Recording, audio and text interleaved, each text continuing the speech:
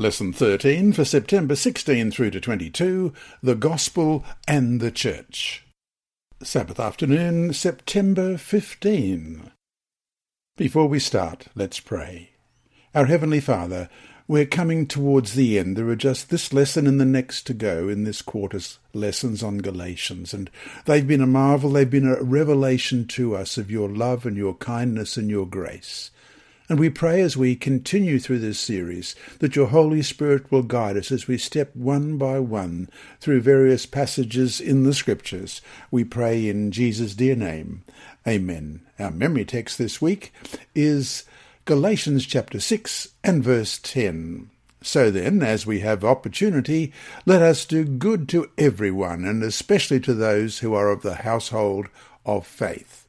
Let's read that again, Galatians chapter 6 and verse 10. So then, as we have opportunity, let us do good to everyone, and especially to those who are of the household of faith. Some farmers decided to save the biggest vegetables for themselves and to plant the smaller ones as seeds.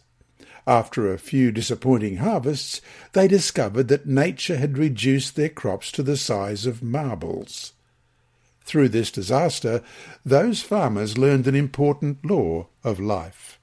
As the International Student Fellowship newsletter of March 2007 said, they could not have the best things of life for themselves and use the leftovers for seed. The law of life decreed that the harvest would reflect the planting. In another sense, planting small vegetables or whatever it is still common practice. We take the big things of life for ourselves and plant the leftovers. We expect that by some crazy twist of spiritual laws, our selfishness will be rewarded with unselfishness. End of quote. Paul applies this principle in Galatians chapter 6, verses 1 through to 10, that we'll read later in the week. Instead of its members biting and devouring one another, as it said in Galatians 5:15, the church should be a place where the Spirit leads us to put others before ourselves. Understanding that we are saved by grace should make us humble and more patient and compassionate in how we treat others.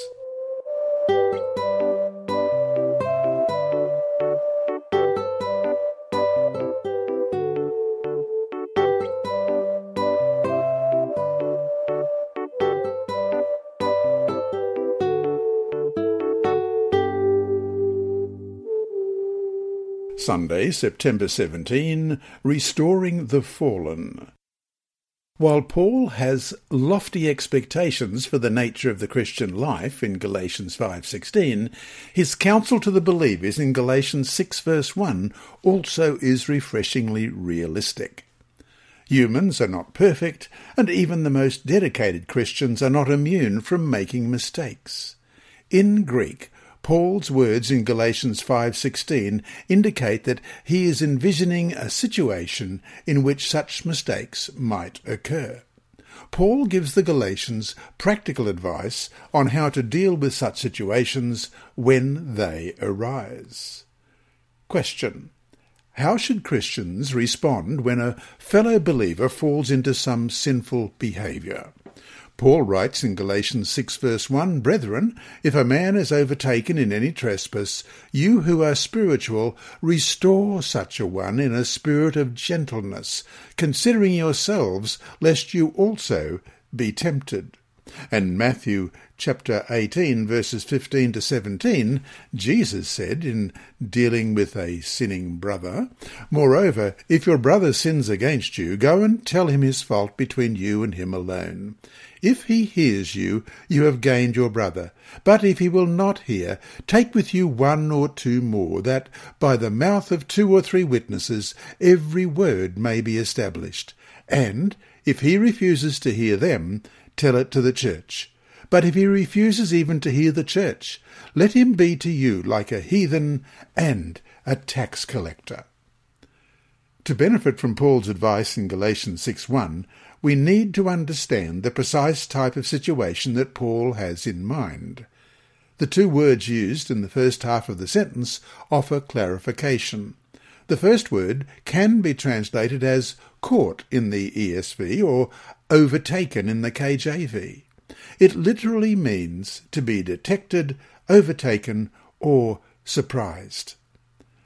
The context and different nuances associated with this word suggest that Paul has two aspects in mind.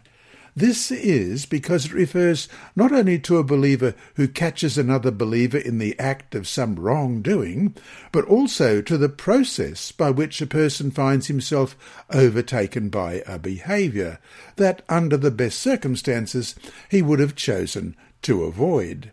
Solomon has something to say in Proverbs 5:22. His own iniquities entrap the wicked man, and he is caught in the cords of his sin. The likelihood that the wrongdoing Paul is discussing is not deliberate is evident from the terminology he uses. The word translated as fault in the KJV or sin in the NIV, which comes from the Greek word paratoma, does not refer to a deliberate sin, but to a mistake, a stumble, or a false step. The latter makes particular sense in light of Paul's previous comments about walking in the Spirit. Although this in no way excuses the person's mistake, it makes clear that Paul is not dealing with a case of defiant sin, as we read in 1 Corinthians 5, verses 1 to 5. It is actually reported that there is sexual immorality among you, and such sexual immorality as is not even named among the Gentiles, that a man has his father's wife, and you are puffed up, and have not rather mourned that he who has done this deed might be taken away from among you. For I indeed, as absent in body but present in spirit, have already judged, as though I were present, him who has so done this deed. In the name of our Lord Jesus Christ, when you are gathered together along with my spirit, with the power of our Lord Jesus Christ, deliver such a one to Satan for the destruction of the flesh, that his spirit may be saved in the day of the Lord Jesus. The proper response in such circumstances should not be punishment, condemnation, or disfellowship, but restoration. The Greek word translated as restore is katarizo, Katartizo, and it means to mend or to put in order. In the New Testament, it is used to refer to the mending of fishnets in Matthew 4:21, and it is used as a medical term in Greek literature to describe the process of setting a broken bone. In the same way that we would not abandon a fellow believer who fell and broke a leg, as members of the body of Christ, we should gently care for our brothers and sisters in Christ who may stumble and fall as we walk together on the path of God's kingdom. So, to finish today, instead of practicing Matthew 18:15-17, why do we so often talk badly about the person with whom we're angry, let our anger simmer against the person, or even plan revenge?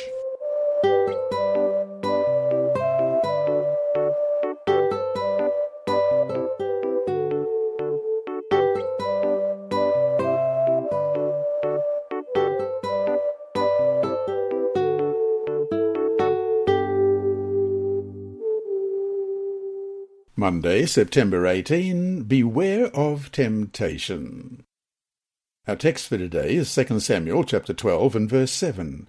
And Nathan said to David, Thou art the man. The seriousness of Paul's words in Galatians 6:1, to guard our own lives lest we also follow into temptation, should not be overlooked. An indication of the urgency and personal concern between Paul's counsel can be seen in the way he makes his appeal. The word translated as considering in the King James Version or take care in the New Revised Standard Version literally means to look at carefully or to pay careful attention to. As we'll see in Romans chapter 16 verse 17, "Now I urge you, brethren, note those who cause divisions and offences, contrary to the doctrine which you learned, and avoid them." And Philippians 2 verse 4, "Let each of you look out not only for his own interests, but also for the interests of others." So what Paul literally is saying is, keep a careful eye on yourself, lest sin also take you by surprise. To highlight this warning, Paul switches from the second person plural, you all, in the first half of Galatians 6:1, to the second person singular, you, in the last half of the verse. This is no general warning that applies to the whole congregation. It is a personal warning addressed to each individual within the church. Paul does not explicitly identify the nature of the temptation that he so strongly warns the Galatians against. Perhaps he didn't have one specific trespass in mind, but is simply referring to the danger of committing the same sin, whatever it is, from which the Galatians are trying to restore one another. At the same time, his words in Galatians 5:26 against becoming conceited, as it says in the New King James Version, suggests that he is warning the Galatians against feeling that they are in some way spiritually superior to those they are restoring. And so to close today, why would Paul need to warn the Galatians against spiritual pride? And we're going to look at some texts as we answer that question for ourselves. The first is 1 Corinthians 10:12. "Therefore let him who thinks he stands take heed, lest he fall." And Matthew 26:34. "Jesus said to him, Assuredly I say to you, that this night, before the rooster crows, you will deny me 3 times. And 2 Samuel 12, verses 1 through to 7. "Then the Lord sent Nathan to David, and he came to him and said to him, There were 2 men in one city, one rich and the other poor. The rich man had exceedingly many flocks and herds, but the poor man had nothing except one little ewe lamb, which he had bought and nourished, and it grew up together with him and with his children. It ate of his own food and drank from his own cup and lay in his bosom, and it was like a daughter to him. And a traveller came to the rich man, who refused to take from his own flock and from his own herd, to prepare one for the wayfaring man who had come to him. But he took the poor man's lamb and prepared it for the man who had come to him. So David's anger was greatly aroused against the man, and he said to Nathan, As the Lord lives, the man who has done this shall surely die, and he shall restore 4-fold to the lamb, because he did this thing, and because he had no pity. Then Nathan said to David, You are the man. Thus says the Lord God of Israel, I anointed you king over Israel, and I delivered you from the hand of Saul." One of the greatest dangers to the Christian walk is a sense of spiritual pride.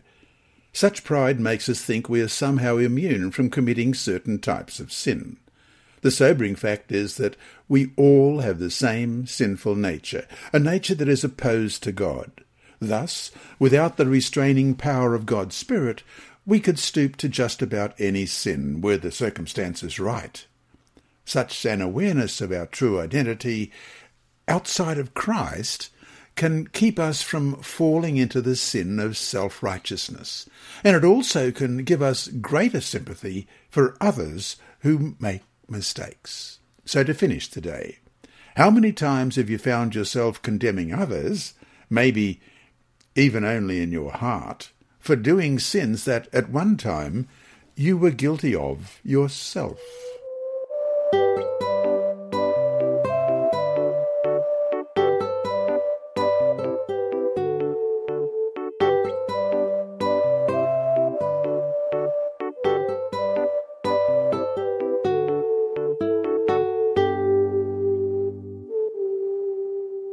Tuesday, September 19, Burden-bearing.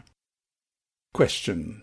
In addition to restoring the fallen, What other instructions does Paul give to the believers in Galatia? And our texts for this are Galatians chapter 6, verses 2 through to 5. Bear one another's burdens, and so fulfill the law of Christ. For if anyone think himself to be something when he is nothing, he deceives himself. But let each one examine his own work, and then he will have rejoicing in himself alone, and not in another. For each one shall bear his own load. And the other texts with this are Romans 15, verse 1. We then, who are strong, ought to bear with the scruples of the weak, and not to please ourselves. And Matthew 7 and verse 12. Therefore, whatever you want men to do to you, do also to them. For this is the law and the prophets. The Greek word translated as burden in Galatians 6:2 is baros, B-A-R-O-S. It literally refers to a heavy weight or load that someone had to carry a long distance. Over time, however, it also has become a metaphor for any type of trouble or difficulty, such as the burden of a long day's work on a hot day, as in Matthew 20, verse 12, saying, These last men have worked only 1 hour, and you made them equal to us, who have borne the burden and the heat of the day. While the immediate context of Paul's injunction to bear one another's burdens certainly includes the moral lapses of the fellow believers mentioned in the preceding verse, the concept of burden-bearing he has in mind is much broader. Paul's instructions reveal several spiritual insights about the Christian life that should not be overlooked. First, as Timothy George notes in his book Galatians, page 413, all Christians have burdens. Our burdens may differ in size and shape and will vary in kind, depending on the providential order of our lives. For some it is the burden of temptation and the consequences of a moral lapse, as in verse 1 here. For others, it may be a physical ailment or a mental disorder or a family crisis or lack of employment or demonic possession or a host of other things. But no Christian is exempt from burdens. Second, God does not intend us to bear all our burdens alone. Unfortunately, we often are far more willing to help others to carry their burdens than we are in allowing others to help us shoulder our own. Paul condemns this attitude of self-sufficiency in Galatians 6 verse 3 as human pride, when we refuse to admit that we also have needs and weaknesses. Such pride not only robs us of the comfort of others, but also prevents others from fulfilling the ministry that God has called them to perform. Finally, God calls us to bear the burdens of others because it is through our actions that God's comfort is made manifest. This concept is built on the fact that the church is the body of Christ. An illustration of this is in Paul's words in 2 Corinthians 7:6. But God, who comforts the downcast, comforted us by the coming of Titus. Notice that God's comfort was not given to Paul through his private prayer and waiting upon the Lord, but through the companionship of a friend and through the good news which he brought. As John R. W. Stott writes in The Message of Galatians, page 158, human friendship, in which we bear one another's burdens, is part of the purpose of God for his people. And so to finish today, what keeps you from seeking help? Pride, shame, a lack of trust, or a sense of self-sufficiency? If in need, why not seek out someone whom you trust and ask this person to share your burden?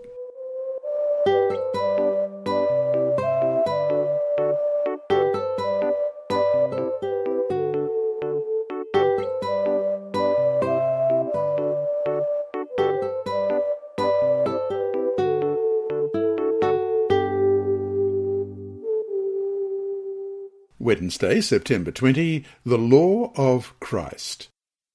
Question. Paul connects burden-bearing with following the law of Christ. What does he mean by the law of Christ.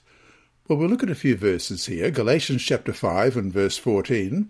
For all the law is fulfilled in one word, even in this, you shall love your neighbour as yourself.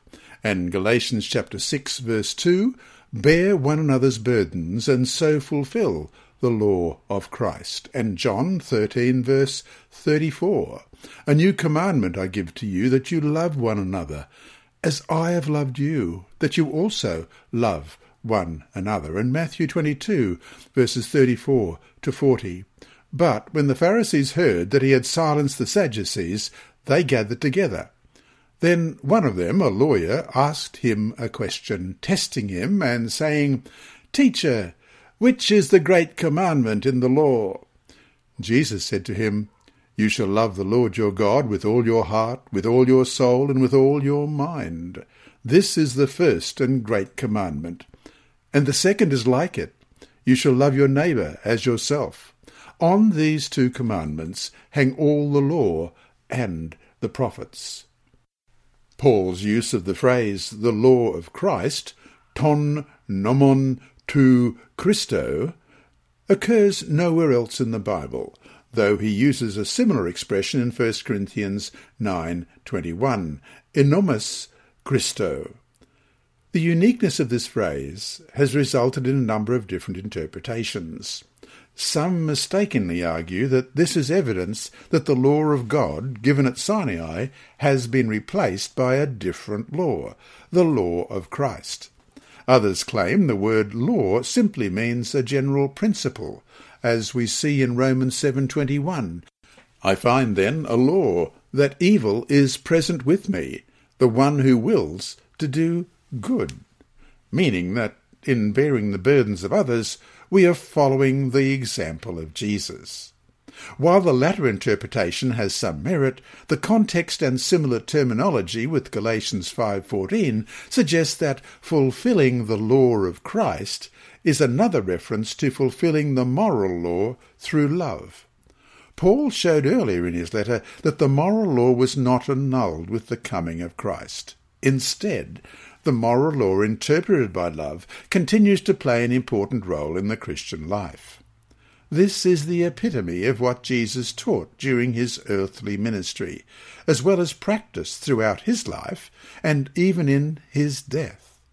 Thus, in bearing the burdens of others, we are not only following in the footsteps of Jesus, but also following the law.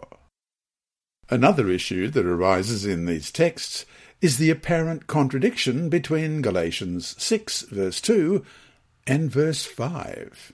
Let's read them. Galatians 6 verse 2, bear one another's burdens and so fulfil the law of Christ. And verse 5 in Galatians 6, for each one shall bear his own load. This problem, however, easily is resolved when one realizes that Paul is using two different words to describe two different situations.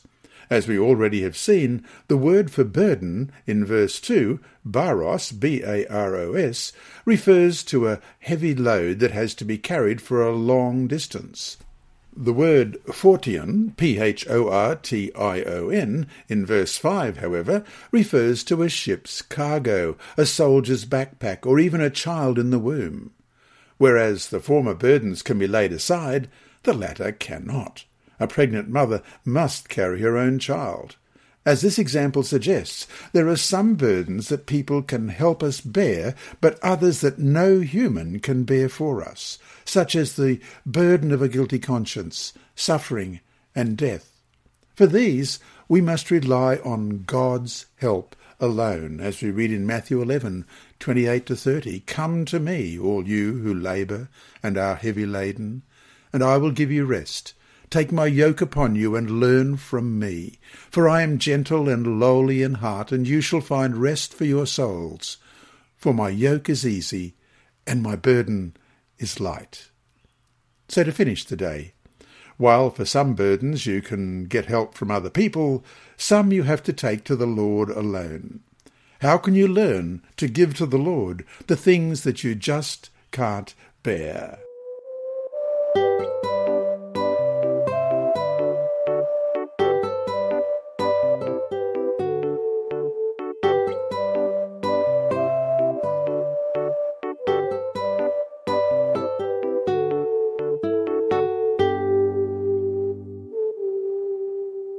Thursday, September 21. Sowing and reaping. And our text for today is Galatians chapter 6, verses 6 through to 10. Let him who is taught the word share in all good things with him who teaches. Do not be deceived, God is not mocked, for whatever a man sows, that he will also reap.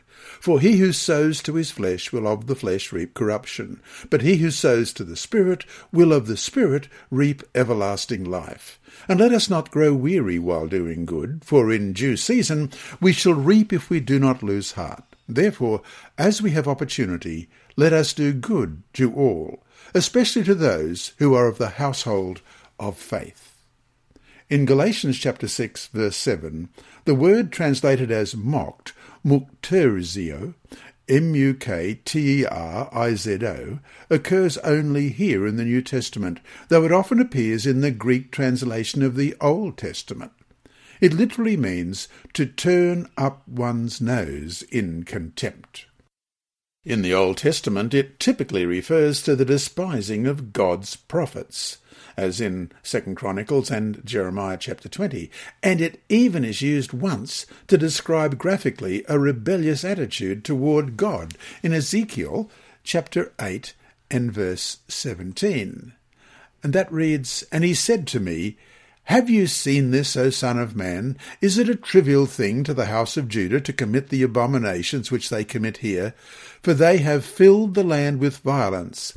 Then they have returned to provoke me to anger. Indeed, they put the branch to their nose." Paul's point is that people may ignore God or even flout his commandments, but they cannot outwit God. He is the ultimate judge, and in the end they will have to pay the price for their actions. Question. Read Galatians chapter 6 and verse 8. What does Paul mean here? What examples can you find in the Bible of characters sowing to the flesh and sowing to the Spirit? And we'll look at some of those, but first of all, Galatians chapter 6 and verse 8. For he who sows to his flesh will of the flesh reap corruption, but he who sows to the Spirit will of the Spirit reap everlasting life. And the first example is found in Acts chapter 5, verses 1 through to 5.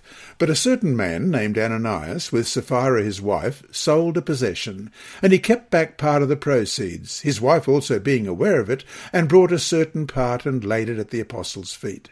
But Peter said, Ananias, why has Satan filled your heart to lie to the Holy Spirit and keep back part of the price of the land for yourself?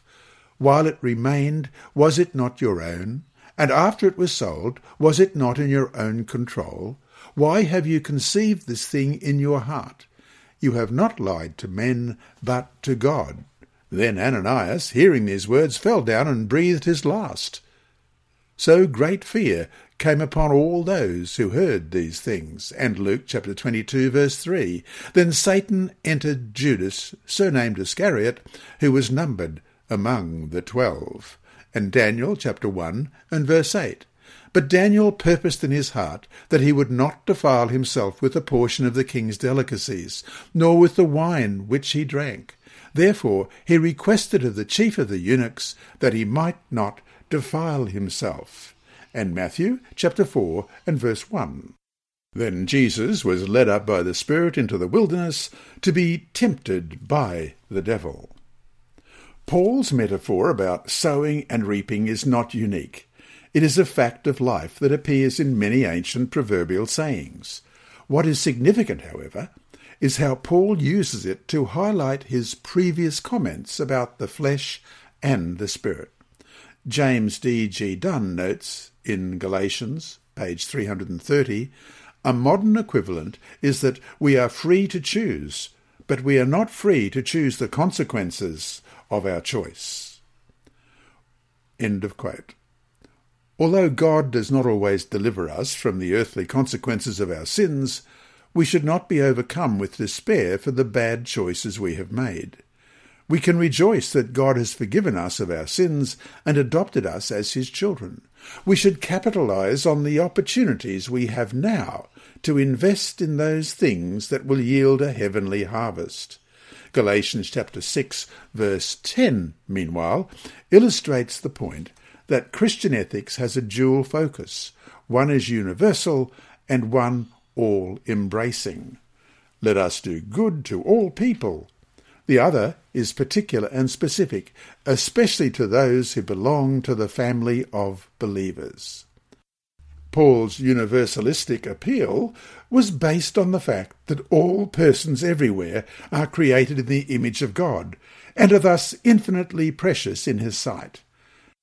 Whenever Christians have forgotten this primary datum of biblical revelation, they have inevitably fallen victim of the blinding sins of racism, sexism, tribalism, classism, and 1,000 other bigotries that have blighted the human community from Adam and Eve to the present day.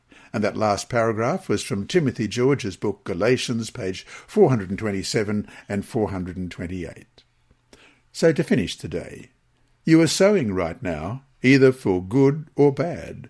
Look at yourself. What kind of harvest are you going to reap?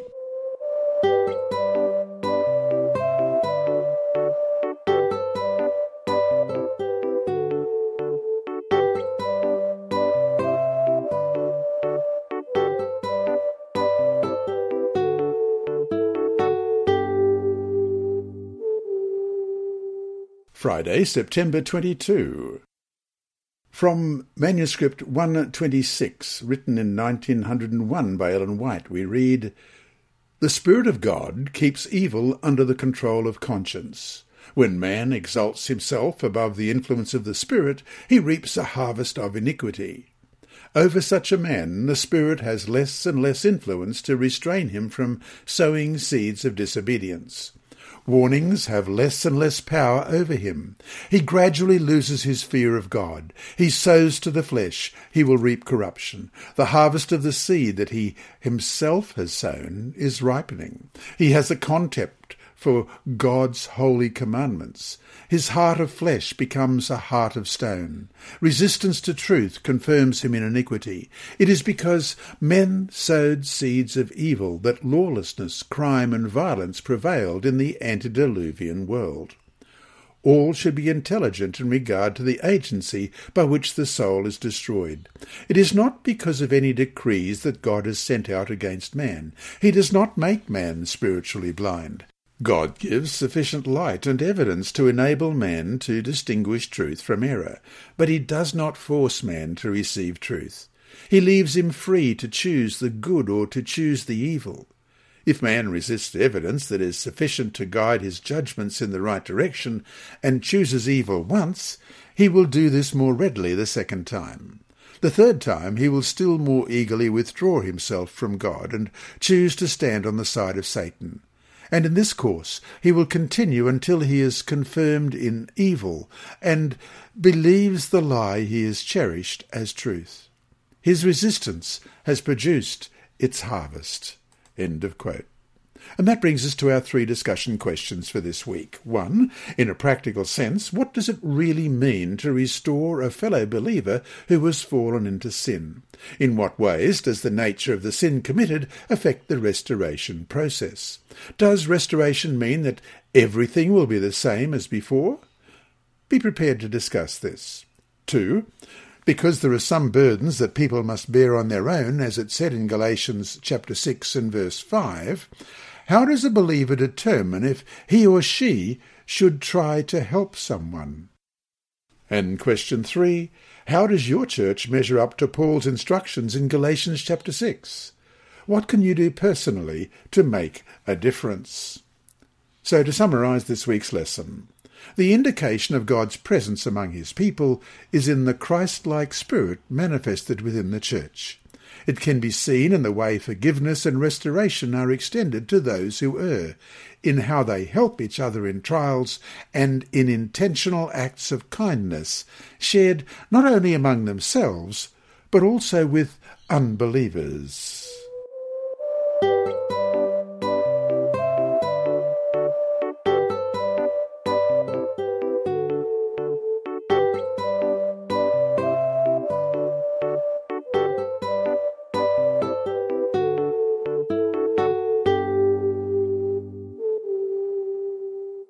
Inside Story.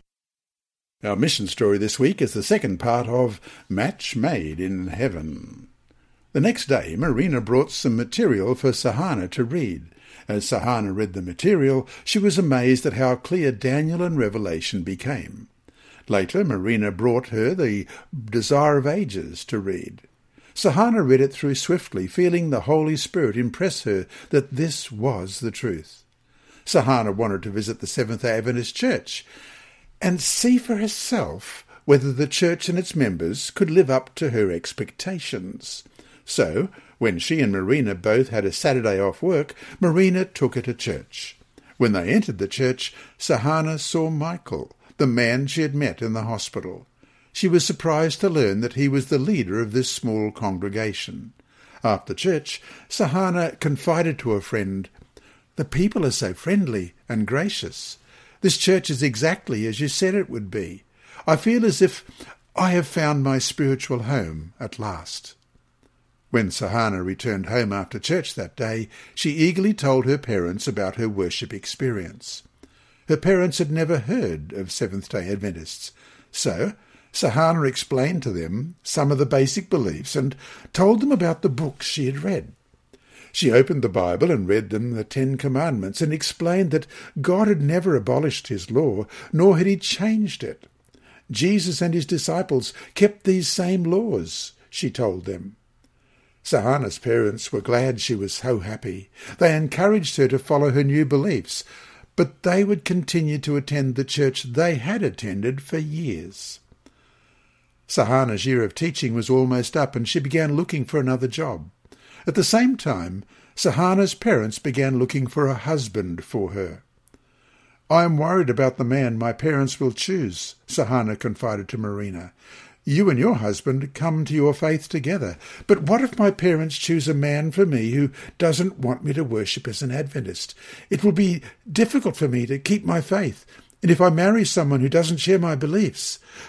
And the story is to be continued next week. We'll see you at the end of next week's lesson. God bless you. Have a great Sabbath, and remember, God is always faithful.